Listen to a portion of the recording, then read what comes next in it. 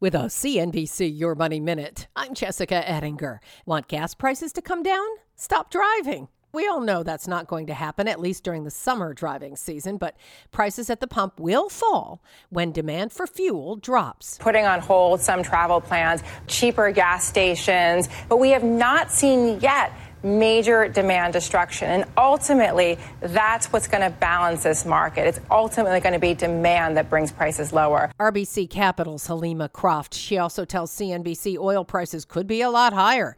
But the recent pullback in oil, which has helped gas prices tick lower, is based on fear. What has been holding back prices is fears of recession. If those fears start to fade at all, we have a tight market, not a lot of additional barrels out there. That's only going to push prices higher. Lots more on understanding prices at the pump at CNBC.com. I'm Jessica Ettinger, CNBC. Too smart for your trading app?